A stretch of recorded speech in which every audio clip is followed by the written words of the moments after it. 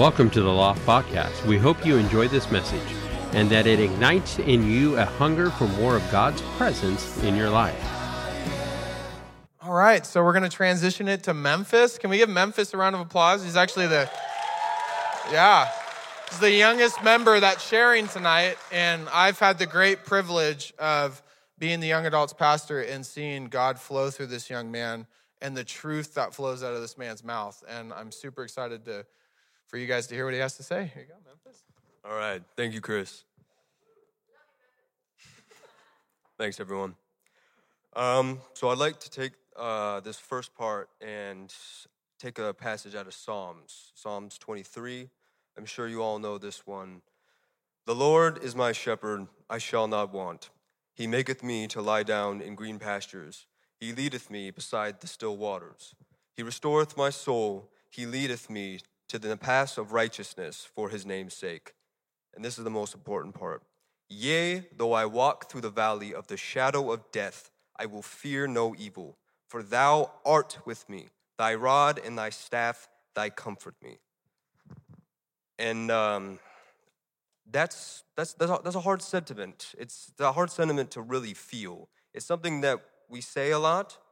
It's an embodiment of a sentence that we always say very often. Bring your sins to the Lord. Bring your burdens. Lay them down. And it can be something that you can say with confidence, but something that you can't necessarily do with confidence. It's something that can be difficult to do with confidence. Nothing is impossible.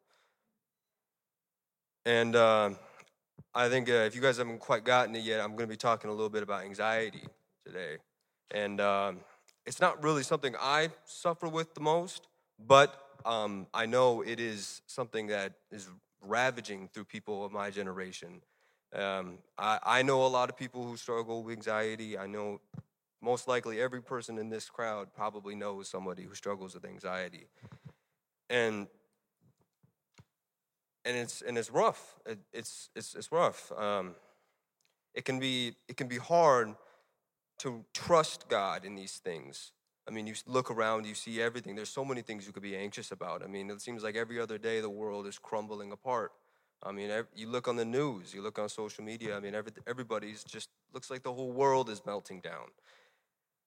But to continuously worry, is to undermine that God is divine and that he is powerful enough to intervene. To continuously wonder is to put yourself in the place of God. To wonder, what am I going to do? What is A going to do? What is B going to do? What is the government going to do? And it puts those entities, it puts you in the place where God is supposed to be. Because in the end, it's all up to God's plan. And it's all up to his will. So to continuously wonder is just to continuously undermine and to doubt. And I know there are a lot of people who struggle with this, and a lot of people who didn't choose to worry like this. And this is not a condemnation of those people who feel that way. It's just another way to look at it, and a new perspective at it, something that you can bring to God, which I know is more difficult said, easier said than done. Yes, but I'd like to close with a specific specific passage from Matthew, if I can find it in this gigantic Bible. It's Matthew 6:25 through 27. Oh, I'm not on the right spot. Yes, okay. It says, Therefore I say unto you, take no thought for your life, what ye shall eat or what ye shall drink, nor yet for your body what ye shall put on. Is not the life more than meat, and the body the raiment? Behold the fowls of the air, for they sow not, neither do they not reap, nor gather into barns, yet your heavenly Father feedeth them. Are ye not much better than they? Which of you, by taking thought, can add 1 cubit unto his stature? I know that's like old-timey, but what he's basically saying is, which of you, by worrying, can add an hour to your life? And nobody can do that. The only person who can do that is God, and it's all in his plan. So you have to give that trust. And I can't do that for you. Nobody else can do that for you. That's between you and God. And that kind of wraps up what I have to say today. I'll hand this over to Chris. Good job, Memphis. Let's give Memphis another round of applause. Yeah. It takes a lot of courage to stand up here and do that. So I have the pleasure to introduce all these young men tonight. And the next one up is Jeffrey. And let's give Jeffrey a round of applause. Jeffrey has been someone who suits up and he shows up. And he's willing to get the work done. He's willing to literally and figuratively dig trenches. And so the thing is, yeah. People who know him know. And so tonight, I'm very proud of you and what God's going to do through you and what he has to say out of you. And just let him do what he's going to do. Love you, buddy. I feel attacked, Memphis. Anxiety. No. Yeah, I'm great at public speaking. For those of you who don't know me, I'm Jeff. I go to Luann and Steve's life group, and I've been going there for a few years. But, sorry. So, where to start? So, for my life story is kind of where I wanted to start. So, I've been a Christian my whole life, and since birth, I've been in different denominations, different churches. But when I was about 10 years old, my best friend was shot. It's pretty sad. He survived, but that brought me into a really deep depression, and my life kind of became anxiety-ridden, and that spread itself to addictions and just different things you don't want in your life. And until recently, probably the past 2 years, God has really been turning my life around, putting people in my life to just show me that there's hope that I can't always see. And so I'm sorry for stumbling.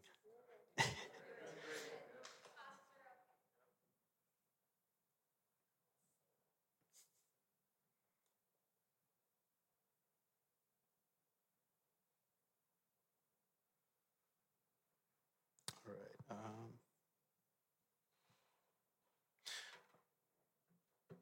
Awkward transition, but so kind of the main point of mine is that God has given us everything we need to know to have a relationship with him through Scripture. There's nothing new that we need to go searching for. It's all in the book, and it just putting the time in to learn and have a relationship with God is half the battle.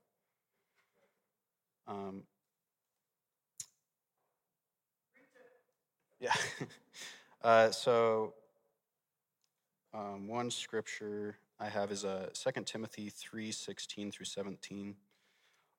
All scripture is given by inspiration of God and is profitable for doctrine and reproof, for correction, for instruction in righteousness, that the man of God may be complete, thoroughly equipped for every good work. And we can stand firm in his words and in his promises. Hebrews 13:8. Jesus is the same yesterday, today, and forever.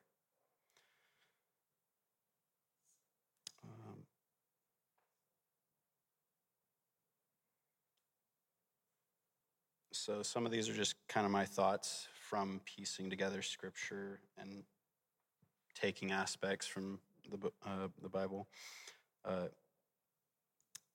If we don't know God's word, we won't know how to respond when various temptations come. We leave ourselves open to deceit, and other voices and opinions can take the place of God's word. When we allow other voices and opinions to become more important than God's, our world can start to feel as if it falls apart. Uncertainty, confusion, anxiety, etc. start to creep in. It leaves an opening for Satan's camp to slip a word in here or there, and over time that can have drastic effects on our lives. Something Tim shared last night at Life Group. He was talking about how when God cleanses us of sin and impurity, and how that's half the battle.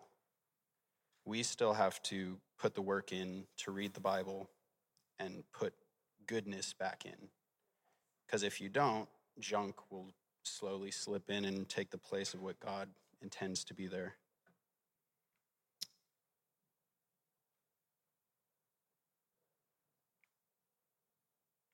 If we aren't deliberate about spending time in his word and spending time with him, other things will inevitably take his place. Okay, I already said that.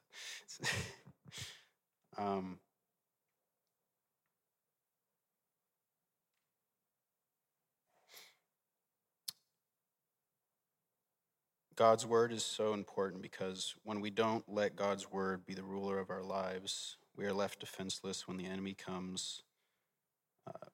When we don't equip ourselves with the truth of who God is, we are also neglecting to have a relationship with him. He is the word, so in order to know him, you have to have a relationship with him. We must start with understanding who he is. When we know who he is and who we are in him, we can effectively serve the kingdom.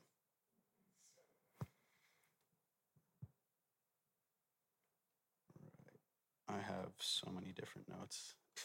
I'll just leave us off with a quote that I really like. It's by C.S. Lewis from his Mere Christianity radio thing. God made us, invented us, as a man invents an engine. A car is made to run on petrol, and it would not run properly on anything else. Now God designed the human machine to run on himself. He himself is the fuel our spirits were designed to burn, or the food our spirits were designed to feed on. There is no other. That is why it is just no good asking God to make us happy in our own way without bothering about religion. God cannot give us a happiness and a peace apart from himself, because it is not there. And I would like to leave you just with a question. Does God hold the highest priority in your heart? If not, what is holding that place?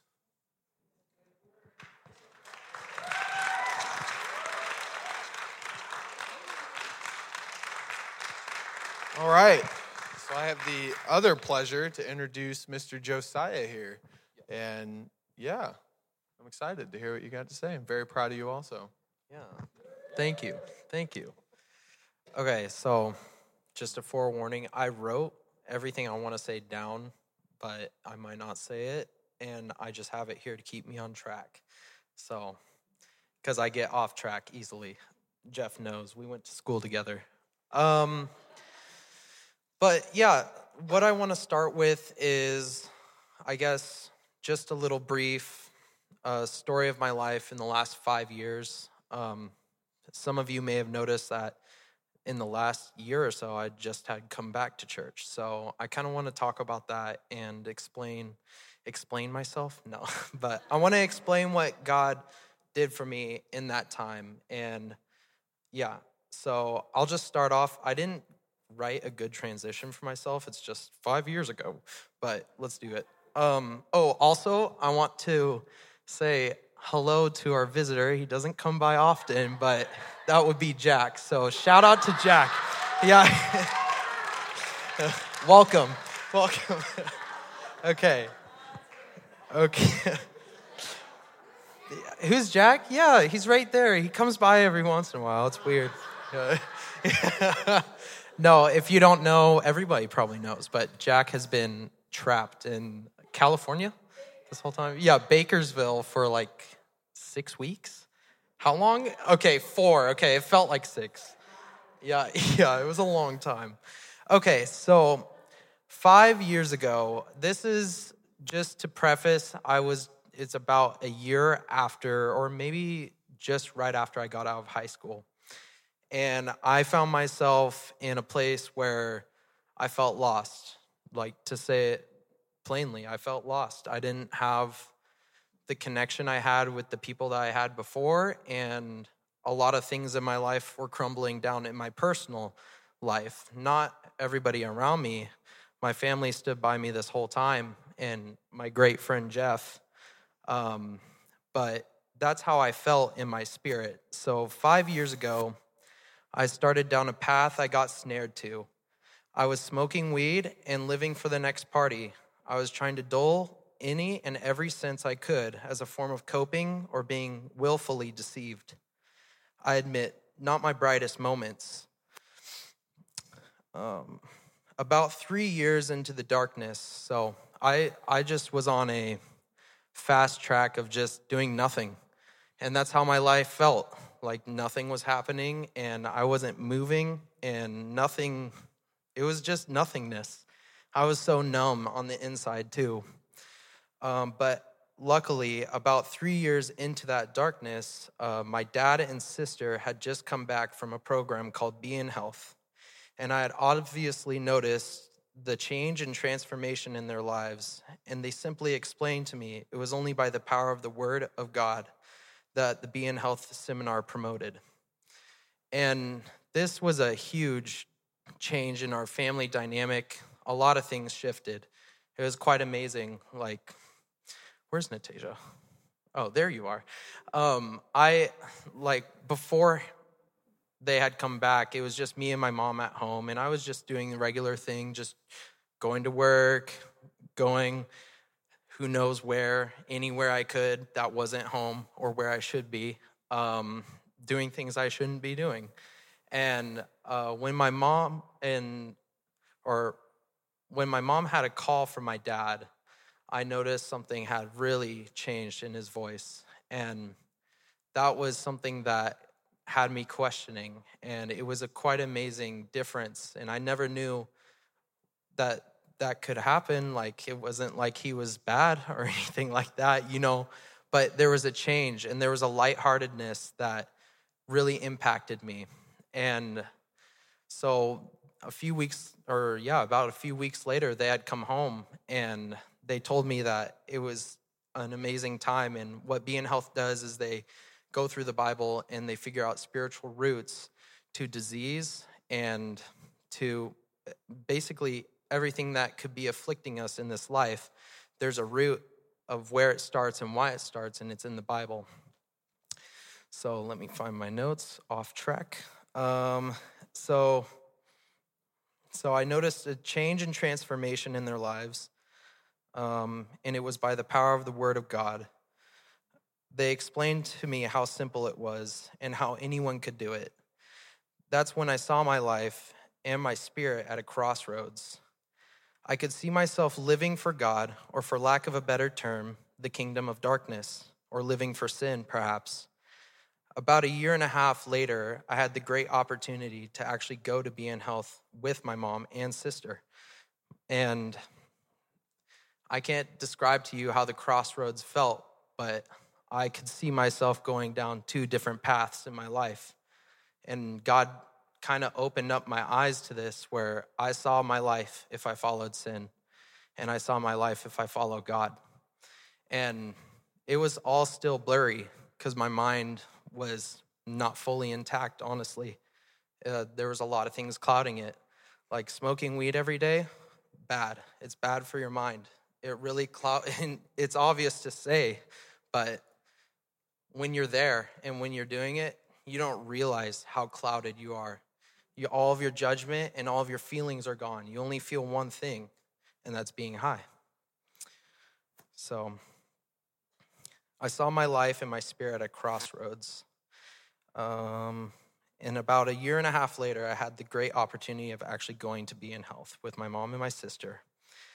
I had no idea what to expect still because I had decided to not set my expectations high. But I willfully went, quitting smoking the week of and trying to have a sobered mind during the seminar. Once we had arrived to the little town in Thomaston, Georgia, to my surprise, it had felt like the whole world was unaffected by our recent pandemic and quarantine lifestyle, which that truly helped me get my spirit into action, because there was, and everybody felt this during the pandemic, but there was darkness, and it felt like you didn't know what was going to happen next with the world that we were living in. And so that was a contribution to how I was feeling in that time. But I knew that when I felt like everything was normal there, everything just might be all right, is what I thought to myself. And so, was unaffected, blah, blah, blah. This was a breath of fresh air. As we walked through the program, I had the delight of learning the pathways to spiritual blocks. And there's many of them, but a big one is, my mind's blanking, sorry. Maybe I wrote it down, that might help. And I lost my place, dang it. Okay, I guess I didn't write it down, but the spiritual blocks I was having were the thoughts in my head holding me captive and believing true lies about myself and my character. Things like that I couldn't ever get out of where I was. And the enemy had me really wrapped up in the idea that I was hopeless and that I couldn't even see hope at that time. And that was a huge block for me, because when you're in the mindset of everything's hopeless, how can you see hope? There was no hope to be seen. And so that's what I was going through, and that's what I had to break off. So when I arrived home, so this is after the program, and I was actually completely changed. Like, my entire life had come from darkness, being like depressed and feeling like there's a whole new light. Like, I felt lighter. Like, there was weights and barriers taken out of my path and things lifted off of me, and I felt like I could actually live for God. So when I arrived home, I found myself excited to become a doer of the word, because the word was the main point of the whole seminar, was to read the word and to apply it to your life. So to be a doer of the word and not just a spectator or listener, which I had done through that whole journey up until that point, was I knew some of the word, and I listened to it when I felt anxiety or fear. I'd listen to the word, but I would only sit from, the outside looking in, and I would just be a spectator, a listener. It didn't actually affect my heart and soul because I didn't know how to apply the word. So although I had my challenges going back and forth with my old ways, I found that God was victorious in my life, and he had seen me through and set me free from my afflictions. Now let's get into the word and see what it says about itself. So, so do not merely listen to the word and so deceive yourselves. Do what it says. James 1:22. Okay, and then here's my thought. We want to be doers of the word so that we will not be deceived. It says clearly in the Bible, you'll be deceived if you're not doing the word. So we should do it. So your word is my lamp for my feet and a light on my path. Psalms 119, 105. And this verse really speaks to me because the word is a lamp for my feet. When I was not in the word, I had no path. There was no light on my path. It was complete darkness. I had no idea where I was going to go next. And when I started to apply the word and let it change my heart and spirit, that's when I had light on my path and I knew where I needed to go. It was clear as day. So the word will open you up to God's light and bring you into his will for your life. So this next one is Philippians 2:14 through 16. Do everything without grumbling or arguing, so that you may become blameless and pure, children of God without fault, and in a warped and crooked generation. Then you will shine among them like the stars in the sky, as you hold firmly to the word of life.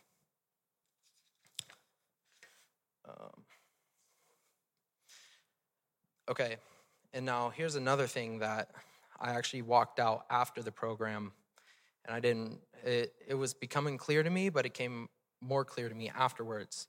So there was a filter I was looking through of unsatisfaction and a looming feeling depressing my senses in my spirit. And as we just read in the word, the word is life and life altering. And so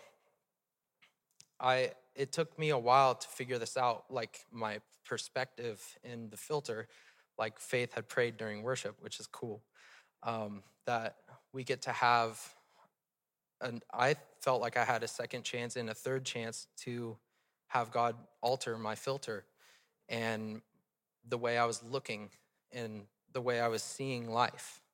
And that scripture kind of describes how I was, only is saying to do everything without grumbling. I was doing everything with grumbling.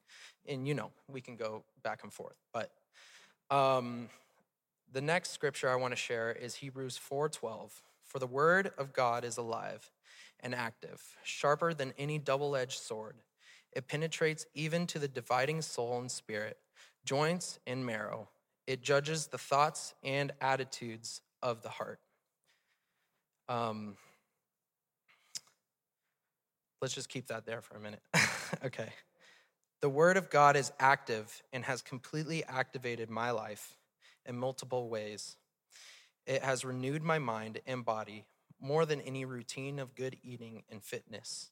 Although those are good things, the fruit of the word is sharp and will sharpen your spirit and your mind if you so let it. So, let's go to the next scripture. 2 Timothy 3:16 through 17. All scripture is God-breathed, and it is useful for teaching, rebuking, correcting, training in righteousness, so that the servant of God may be thoroughly equipped for every good work. And kind of what this scripture speaks to me is, if you're reading the scripture and you're actually learning from it, you're being taught by the word, and you'll be equipped for doing work for the kingdom. If you are not reading the scripture and you have no knowledge, you're not equipped properly to do work for the kingdom. It becomes hard. It becomes laborious, and it becomes unsatisfying. It becomes not fun. And so you want to be equipped with how the scripture equips us. So this scripture is why it's important to know the word in its entire form, so that we may be thoroughly equipped for 1, teaching, 2, rebuking, 3, correcting, 4, training in the way of righteousness.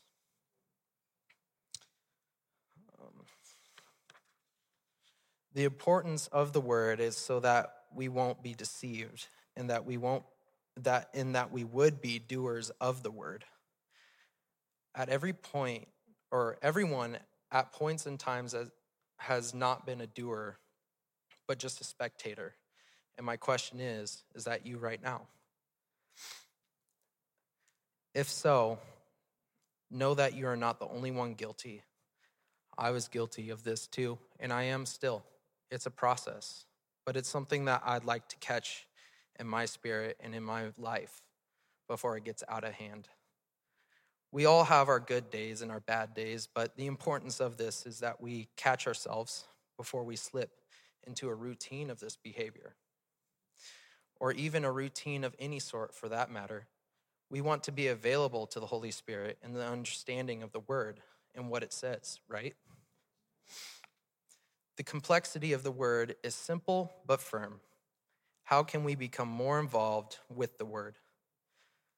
That's a genuine question, because I would say reading the word is how you become more involved, but even more than that is doing the word, like I've said multiple times.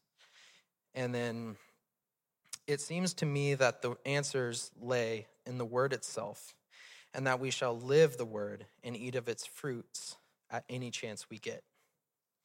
And for the final verse I'd like to read is actually the verse of Be in Health and why it's called Be in Health. And so it's 3 John 1:2. Beloved, I wish above all things that you may prosper and be in health, even as thy soul prospers.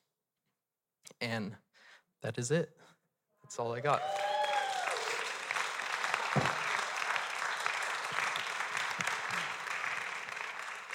Good job, buddy. Thanks. Good job. All right, I have one question. You guys give me some time to share? I have a pretty big message with all of us. So, well, I'm going to do it anyway, so you're free to leave if you want. So tonight, I don't know if you've noticed the theme. If you didn't, I'll tell you. The theme that the boys and I got together and talked about was his ways versus our ways. I'm going to be very transparent and honest with you, there's no in between anymore. It's just not going to fly anymore for what's going on in the world, what's happening, what's transitioning. It's not. So you notice that we keep talking about Be in Health. No, it's not a cult. It's a wonderful ministry in Georgia. Like Josiah said, it goes over the scripture, and that's it. That's all it does. It's scripture-based, and it goes to spiritual roots. One of the examples is to go over fear. In the original text, I teach the young people, and I tell them that the only real version that we're going to read out of is King James or New King James, because it's the closest thing we're going to get to the original text. In the original text, it says, "For I did not give you a spirit of fear." Just pause on that for a second. So when you feel afraid, do you think that's really you and what God intended you to be like? Just think about that. That verse is 2 Timothy 1:7. I'll repeat the whole thing now. "For I did not give you a spirit of fear, but of" what? My young people should know this.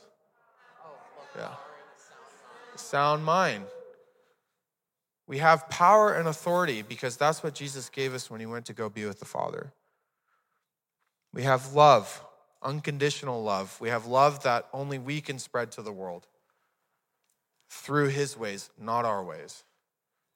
If you try to do it on your own way, yes, you can do it, but it's not going to be in the right frame of reference and the way that God created us and intended us to live like. And he gave us a sound mind. That's peace of mind. Jesus, when it was storming out in the boat, the disciples were freaking out, and he just got up. He said, "Ye of little faith." We're supposed to have peace in what's going on today in the world, not the opposite. We're not to conform to the world, but be transformed by the renewing of our mind. I don't know the actual address to that, but you can look it up. And so the main verse that we had tonight, I have lots of verses I'm going to go over with you, but the main one, the one I really want you to ponder and think about and pray about, is Isaiah 55, 8 through 11. It says, "For my thoughts are not your thoughts, neither are your ways my ways, declares the Lord. As the heavens are higher than the earth, so are my ways higher than your ways, and my thoughts higher than your thoughts." When we try to do things our way, we live way down here. I'm going to be very honest and transparent with you.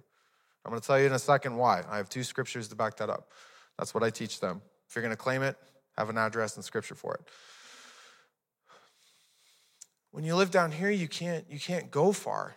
You won't. Maybe you're a successful business person. Cool. That's cool. But if you believe in the kingdom of God, you're more than that. You're a leader.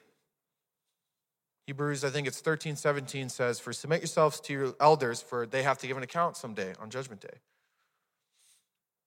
As a leader, if you're just a worldly leader, you don't think about that. So you have the excuse to be mean. You have the excuse to say what you want and do what you want. There's no accountability with that. But if you believe in the kingdom, the hierarchy of the kingdom, the values and hierarchy of the kingdom, you live by a different set of standards, and you're set aside and you're set apart to be more than what the world can really just grasp. They can't grasp more than that. We're not, first and foremost, this is just our mobile home. That's all this is. Stay with me, please, okay? We have a lot of ground to cover. This is just our mobile home. Think about that.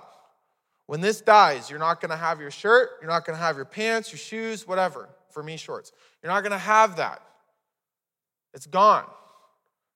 But then you have to think about eternity and where you're going to spend it.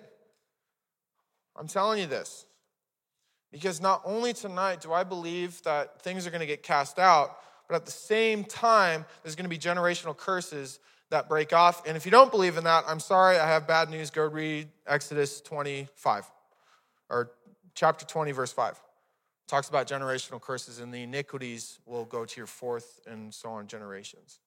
It's not just about you anymore. It's not. It's not just about what you want. And I'm telling you this because I'm going to get into a little bit of my testimony. Most of you know my testimony. I was very self-centered. I met with a man that I adore with my heart, who's somewhere else now. And he started crying, and he looked at me and I said, I'm the very thing I was praying for over you actually finally happened. And he said, I was praying that you wouldn't become narcissistic because I was very narcissistic. I wanted what I want, and I would go get what I want. I would take it by force. Now, the passion with that is okay. There's nothing wrong with that. But it should be aimed somewhere else. It should be aimed higher than what you set your sights on. It should be what God wants you to do. His will be done on earth as it is in heaven. That's what it's all about. So one of the things, I'm going to go through my notes now. One of the things the enemy does through his kingdom is meteorize you spiritually and psychologically. I'm going to explain what that means here in a second. Meteorize is the key word. It's to occultism. It's changing and filtering and changing things that aren't truth. That's what occultism is. It's not just what Raylan experienced. It's something else too. It's changing the scripture, manipulating it for man-made doctrine. That's what occultism really is. It's changing it to fit your views, what you want, and to have people come underneath you and follow that. And it's bad. It's like fluffing of thought with no purpose for it, racing minds, confusion, doubt, unbelief, debate, argument, division, heresies, idolatries. Coming out of meteorizing of the human mind and the human spirit, that you would be removed from the simplicity of the gospel. When you allow yourself to go through a racing mind, confusion, doubt, the Bible's very transparent about that. James talks about it. For you are double-minded and you're unstable in all your ways. But also, too, more importantly, it takes away from the simplicity of the Word of God. It really takes that away. The gospel's not complex. It's very simplistic. But you, as a person, as a spirit, soul, and body, you have to chase after that and read that. That is more important than what I have to say or what anyone else has to say in this congregation, is the Word of God. What we're doing, and what the young people and I have all partnered together to do with the Holy Spirit, is the very basis of our core is the Word of God, nothing else. I'm not bagging on prophecy or anything, but I'm telling you, the Word of God first. If you're way over here and you're all into the mystic, you're just going to be in the mystic and you're going to be double-minded in all your ways. I'm going to be very transparent. Maybe you can quote a few scriptures, cool. But knowing the Word of God, living, like Josiah said, doing the Word of God, that's what it's all about.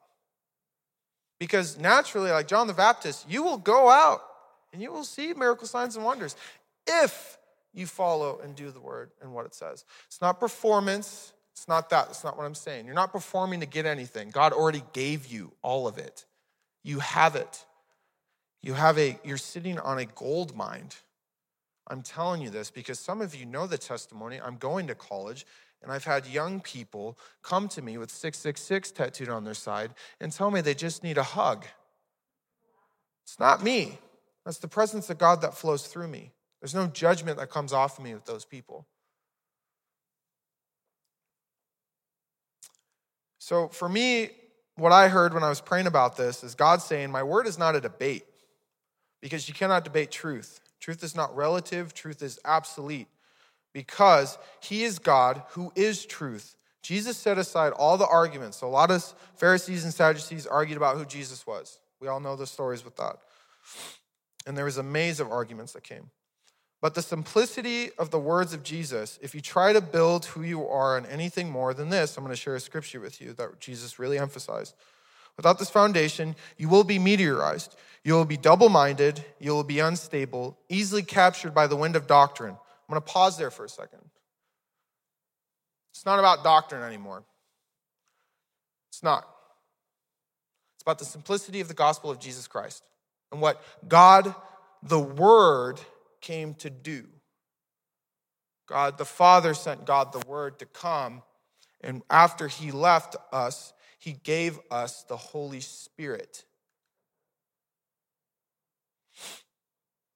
You will be easily confused, and here's another important part of this. And those who come in contact with you will be confused also. Not only will you be double-minded in all your ways, but also too, you will, Romans 13, I forget the exact address, you will cause your brother or sister to stumble if you are not eating and breathing and digesting the word of God on a daily basis. It's not religion, it's not performance, it's called realism and truth. That's what it is. God the Word came back through prophets and as man to tell us what we should strive to be like. It's not about you anymore. If you want to be like that, the world is right outside there, and I'm sure they'll accept you. I'm being very harsh, but I'm being very truthful with this. Because, well, first I'm going to finish, because there is some good news, I promise you that. Because you'll be speaking out of confusion, speaking out of debate. How many of us debate amongst ourselves? I know I've been there. I've been there. It doesn't matter. The Word of God is the only thing that matters. The truth with love with truth, that's all that matters, guys. But you can't know the truth without love, and you can't share the truth with, or I think I had that backwards, but you get what I'm saying. If you have too much truth and no love, you will be legalistic. I know that. I've experienced that in my own life. And if you have love with no truth, guess what? You have sloppy agape, and you're all over the place. You accept everyone who walks through those doors to be a leader. Which 1 Timothy 3, I won't get into that, but that'll tell you some things that you should look at as to be a leader. And you'll be speaking out of argument. We don't have time to argue and squabble amongst each other anymore. That time is dead. It really is. It really is. It's time to come together. I'm going to share why. When I went to Georgia in this wonderful ministry, I'd shared something with them. I didn't go for miraculous healing. I didn't really have anything like I needed to get healed of as far as physical ailments. But what I needed was to see God's face. I needed to experience him. I needed to feel again what the Word of God felt like. And on that first day that I felt it, when I gave my heart to the Lord. When I went there, I kid you not, and I'm not exaggerating this, through the Word of God, people's tumors fell off their bodies. People were delivered. Grown men's hands were shaking in the air because God was so thick in the room. Not because of what I'm doing and shouting, but because of the fact that the Word of God was just read to them. That's all it is. That's all it is. And then we had the pleasure of doing a Friday night service with them at the end of the program. And we got to dance and worship. I kid you not, I saw a 2-year-old, and it makes me bawl my eyes out because you finally see the Lord and what he's doing in all the glory. I saw a 2-year-old that doesn't have a clue, but really does have a clue, run up to the front and dance and twirl for Jesus. I'm going to get a little transparent. How many of us are willing to do that? But a 2-year-old little girl can do that. A girl who has no clue, hasn't experienced life or any of that, just wanted to worship God. That's all she wanted to do. Some of us in this room tonight, myself included, need to be a little bit more transparent and more driving home worship in our lives. Because when you worship, you're celebrating in defeat or in victories. You're declaring and you're putting your foot in the ground saying, I know who my God is. This situation is not going to overtake me. For as Memphis said, for I walk through the valley of the shadow of death, I shall fear no evil, for your staff and your rod, they comfort me. So the simplicity of the filter that Jesus said was in Matthew 22, 37 through 40. If you guys want to write it down, I can repeat it again. Matthew 22, 37 through 40. Jesus said unto him, Thou shalt love the Lord God with all thy heart and with all thy soul and with all thy mind. This is the first and great commandment. And the second is like unto, Thou shalt love thy neighbor as thyself. On these two commandments, hey, somebody say something? Oh, I thought I heard something. On these two commandments hang all the law and the prophets. So there's a word in there I'm going to highlight real quick. Shall. Folks, when it says shall, that's not even a suggestion. It's not. Could we make it simple that when the Word of God says something, it's not a multiple choice answer? There's not A, B, C, D. There's A and B. God's kingdom or Satan's kingdom. It's not your kingdom. It's God's kingdom or Satan's kingdom. What he's also saying is love him with every fabric of your creation. Who you are as a spirit being, thinking psychological being, mind, emotion, will, and you shall serve him with every bit of your strength, and you shall love your neighbor as yourself. You cannot love your neighbor if you do not love thy Lord God with all your heart and all your soul. Because when you love him and he's all you seek, you're able to see things in people that the world doesn't see in people. You're able to call things out in those people and say, come on, follow me. There's a whole world I want to show you. That's the gospel of Jesus Christ. Jesus is saying the foundation of everything the law established, everything the prophets have ever said or will say, since the spirit of prophecy is the revelation of Jesus Christ first, who is the spoken word, living word of the living Father of all spirits. But in the end, it's a choice. There's only two kingdoms again. God's kingdom, and Satan's kingdom. I'm going to give you an address of God's kingdom. 1 Corinthians 12:27. Now ye are the body of Christ and members in particular. Some of you I know feel like you don't really have a purpose in this life. I'm here to tell you the good news of Jesus Christ that you do. You are a member in particular. The Bible said it. I didn't say it. You have a purpose. Jeremiah 29:11, for I know the plans I have for you, plans to prosper and succeed, to give you hope and a future. Think about that. There may be something that you're fearful to do, and I'm kind of veering off for a second. There may be something that you're afraid to do. I say just do it. Let the words of Paul's letters to Timothy, for I didn't give you a spirit of fear, but of power, love, and a sound mind. Let those words flow through you, the living water of the Word of God. And just do it. Well, there's this, there's that. No, it's not a multiple choice answer. If he's calling you to do it, just do it.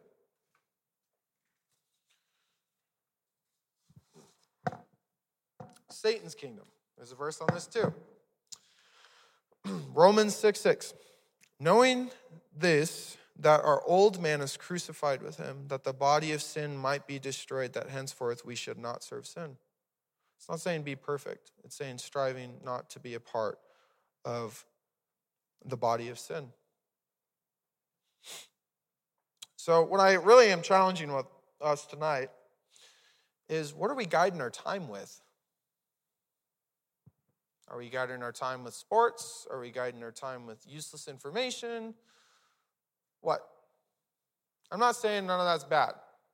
I'm saying the problem is that we put God, we're like, God's number one on our list. No. He's not a number. He should be all through it and all around it and all in it. Not a number. He's not the number, he's the whole thing. My list is my wife, my son-to-be, my ministry, and my relationships. But God flows all through that. How I lead as a father and a husband will determine, basically, so what I'm saying is, I have to give an account for how I lead my home. If I'm wishy-washy and saying, yes, we can watch this, it's not that bad, it really is. Let's be honest here. There's plenty of verses on that with what you see. Does have an effect on you. So I'm going to read out of Hebrews chapter 5, 12 through 14. Excuse me. For when the time ye ought to be teachers, ye have need that one teach you again, which be the first principles of the oracles of God, and are become such as have need of milk, and not of strong meat. For everyone that uses milk is unskillful in the word of righteousness, for he is a babe. But strong meat belongeth to them that are full of age, even those by reason of use have their senses exercised to discern both good and evil. I'm going to talk about discernment pretty soon here. Full of age doesn't mean like age. It means, what is it? Spiritually mature. There we go. I was looking for the right words. It's time to really get out of this milk and honey. And it's time to get into solid foods of the gospel. But I'm going to be very honest with you. And I know this, and I have authority to speak on this because I'm living it, and I'm doing it in my own private life. The only way you're going to get to solid food and strong meat is by reading the Word of God and praying to the Father and spending time with Him and not leaning on your own understanding, but trusting Him in all His ways. So I have 6 points, and then I have a closing, and then we're done, okay? Just bear with me, okay? Is that okay? Do I have some more time? Okay. So reading the Bible because it contains God's will for our lives. There is no Bible verse that explicitly tells us what profession to pursue, where to live, or whom to marry. It doesn't tell us that. But its exhortations, guidelines, commandments, and encouragement gives us very concrete and infallible insight to God's will for us in every aspect of our life. You do get a choice. It's called free will. But there are some guidelines, commandments, encouragements, exhortations that you should follow when you're seeking after these things. When you're seeking out a spouse, when you're seeking out ministry, a job, a career. What is God calling you to do? Just let Him bless it. I finally, out of my life, you know most of my story, I finally got out of the boat. And I finally actually took the step to go to school. And now I have liberal and democratic professors writing me letters of recommendation saying the very presence of Chris changes the atmosphere of the room to encourage his fellow students to be better. That is not me, that is God. When you put limitations on our Creator, it's pretty insulting to Him. I'm going to be very transparent. He can do anything. He can intervene when He wants. He can do whatever He wants. He is the Creator of all things. So, again, like what I say, and I back it up with Scripture. 1 Thessalonians 5:18 tells Christians to give thanks in all circumstances because this is the will of God. God's plan for our lives includes us exercising gratitude no matter what situation we found ourselves in. That is one of the will of the Father. That's just one of them. Romans 12:2. Do not be conformed to this world, but be transformed by the renewal of your mind, that by testing of your faith you may discern what is the will of God and what is good and acceptable and perfect. 2 Peter chapter 3, verse 9. The Lord is not slow to fulfill his promises, as some count slowness, but is patient towards you, not wishing that any should perish, but all should reach repentance. That last word there, repentance, is the key. The will of the Father is to repent. It's to cast all your junk out and just repent for it. Bear with me again. I know it's late, okay? Oh, yeah, we got to do offering. We'll do that at the end, Mike. Thank you. Thanks for reminding me. Point number 2, why we should read the Bible. The Bible is our nourishment. Imagine you go a day without eating, a week, perhaps a month, etc. As time goes on, you become weaker and weaker. If our bodies need nourishment, then so does our spirit. I would even say first your spirit needs it, then that trickles into your soul, which is your mind. Then you get motivated to do that for your body, aka your mobile home. Yeah, I just had to throw that in there, sorry. Matthew 4:4. But he answered, it is written, man shall not live by bread alone, but every word that comes from the mouth of God. It's like Memphis read, Matthew 6:25. He will supply all your needs. He will. The birds get it, the grass gets it, the world gets it, the creatures in the world get it. If he supplies their needs, he will definitely supply your needs. I see you, Mike. I know you're leaving.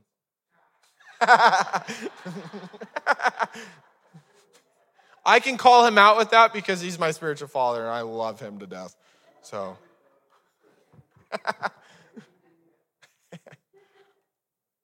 like Josiah stated from Hebrews 4:12, for the word of God is living and powerful and sharper than any two-edged sword, piercing even the division of soul and spirit and of joints and marrow. It will heal your body. I've seen it. I've experienced it firsthand. And is a discerner of thoughts and intents of the heart. I'm going to give you a little definition of what discernment means. Discernment in the Bible is the spiritual characteristic of sound judgment for perceiving the difference between right and wrong, good and evil, truth and error, and identifying God's will and direction for his people. Discernment is necessary to understand spiritual truth. Live holy, holy as God intends. Avoid life's pitfalls and dangers and properly govern society. When you have discernment, you will lead. People will see that and they'll follow after you because they see the Father in you. As humans, it is natural to seek our own, which is Philippians 2:21. But it isn't easy for us to discern between good or bad and bad. Our natural judgments are often tainted by our own bitterness, accusation, possible occultism, envy and jealousy, rejection, unloving, and a spirit of fear.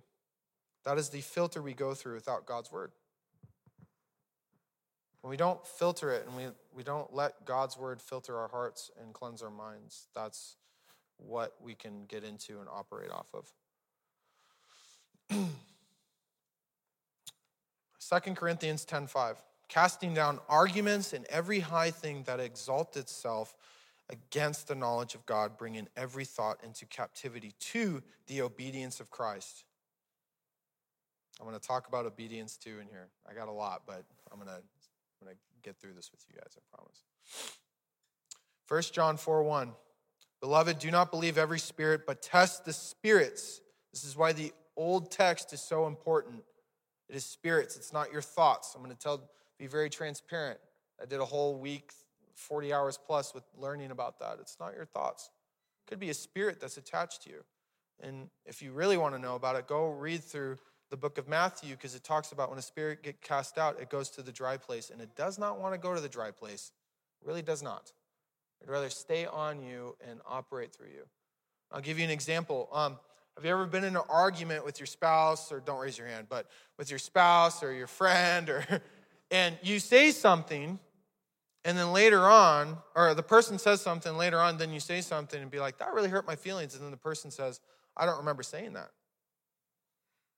Have you ever thought that maybe that was a spirit, an evil spirit, talking out of that person. So just think about that. Test the spirits to see whether they are from God, for many false prophets have gone out into the world.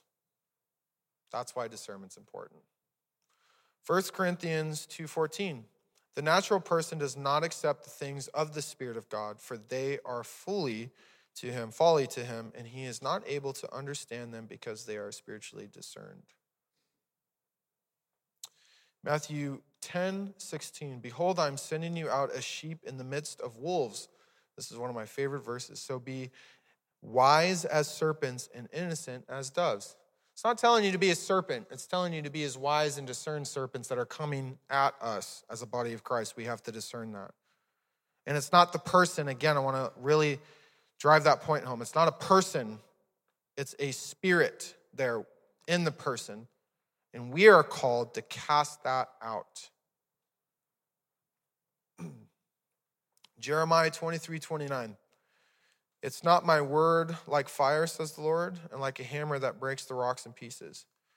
God's word cuts through all of those spiritual roots. It separates all self-seeking in our lives and determines what is the truth and what is righteousness. It is powerful and full of authority. And that authority is given to you as people. No matter how low you think you are to the world or how high you think you are, all authority is given to us. But it's time to start carrying that out. We can't sit around and play patty cake anymore. I know it's hard. It's late. I get it. I'm tired too. But we got to stop putting a cap on what God can really do and allow him to flow through all of us and share with us and get up here and speak and share what God's doing in our lives. Number 4, it instructs us in righteousness. Again, 2 Timothy 3:16. All scripture is given by the inspiration of God and is profitable for doctrine, for reproof, for correction, for instruction in righteousness, that the man of God may be complete, thoroughly equipped for every good work. The word of God equips you. The Bible contains all instruction we need to come to life of true purity and righteousness. In fact, sorry, I just lost my notes. In fact, a leader should be striving to attain. What should a leader should be striving to obtain? Again, it's in 1 Timothy 3. I encourage you as a father, a daughter, a mother, whatever, you're a leader, it doesn't matter. Go read 1 Timothy chapter 3. Go read the whole thing. I encourage you.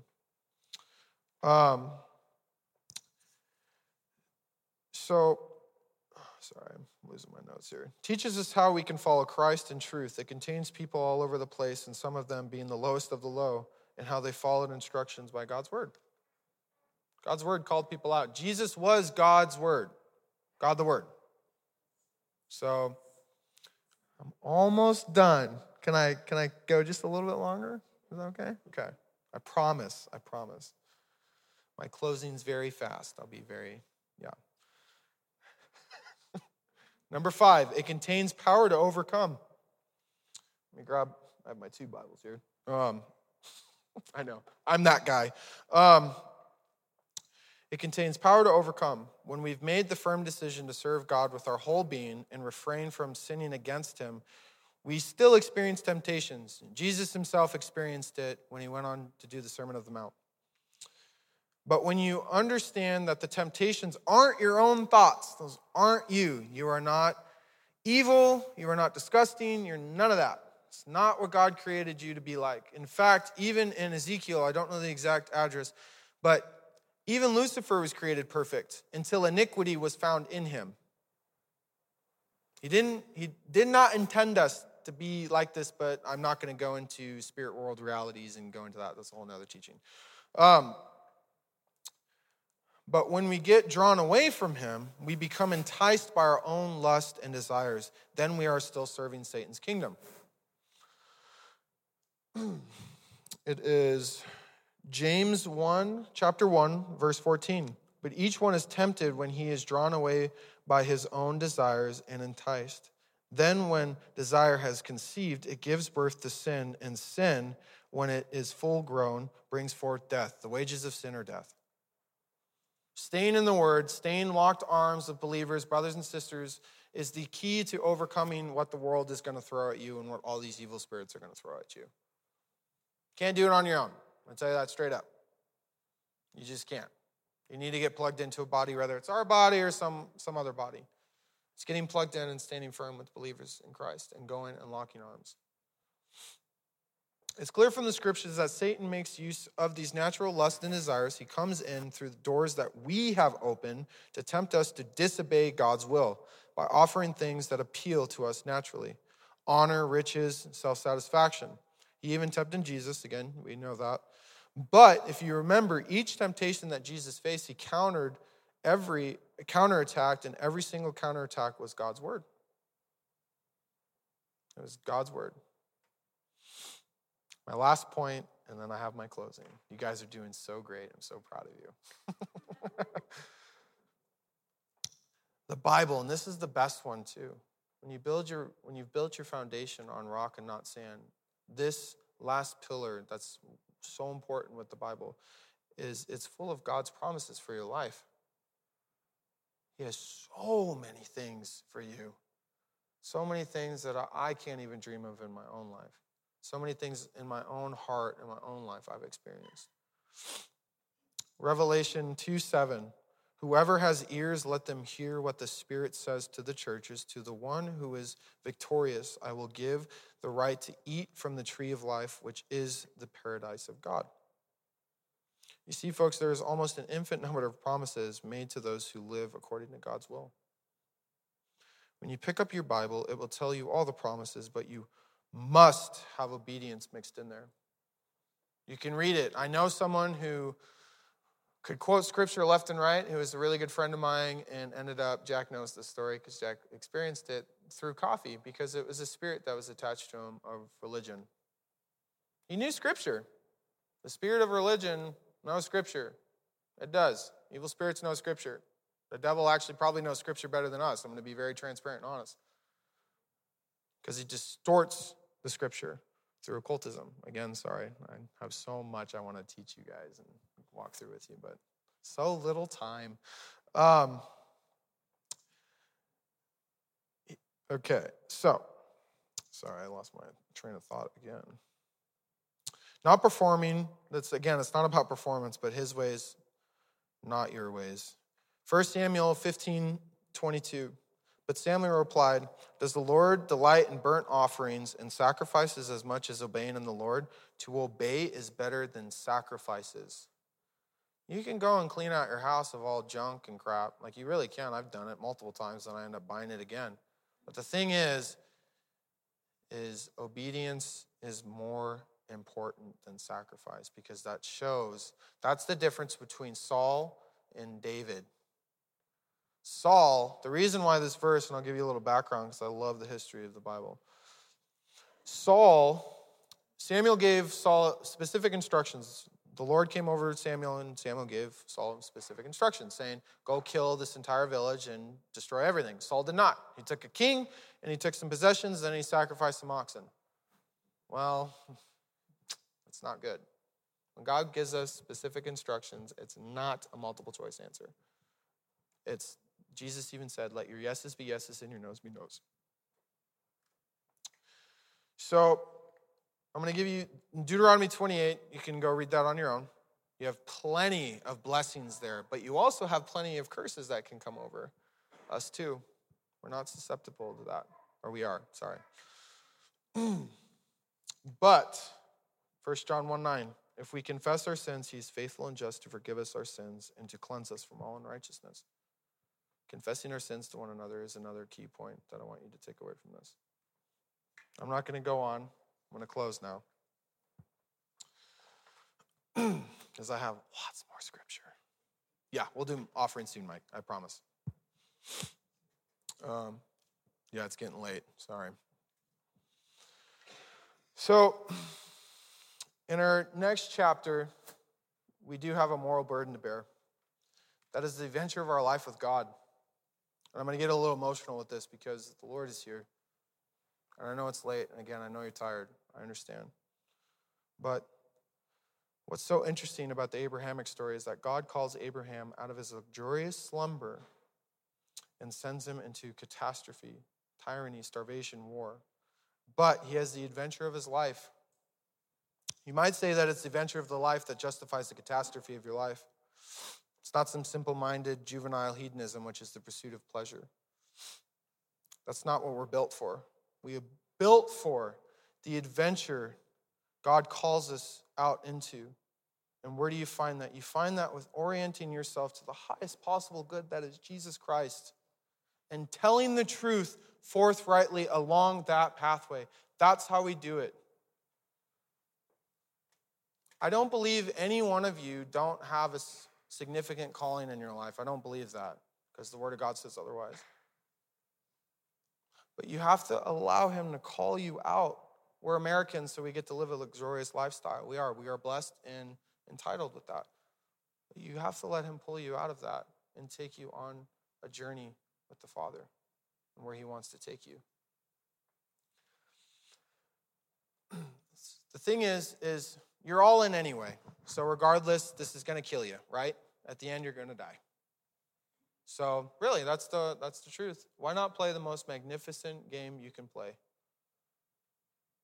Do it. It's going to kill you regardless. That is part of the mobile home. Okay? So I'm going to call my ushers up. Nathan, Ariana, Gabrielle. Did I call you as an usher? Okay. Faith and Joe, Jeff and James. Get up here.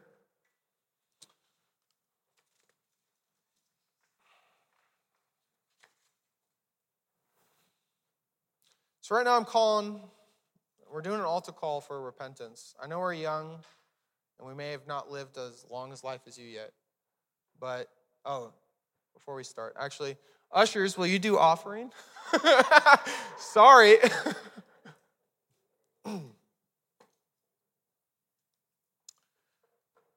So, as the ushers are going around doing offering, I want you to really take a moment and pray with the Father. Are you serving his ways, or are you serving your ways? And if you're serving your ways, I encourage you to come up here and repent of that. And let the Lord set you free. And so thank you for bearing with us as we go through this new chapter. And you're free to go or come up and get prayed for. It's up to you.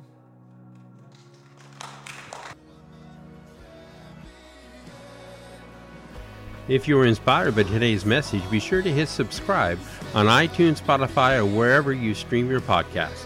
For more information about The Loft or for gathering times and locations, you can check out our website at www.theloftnw.org or find us on Facebook and Instagram.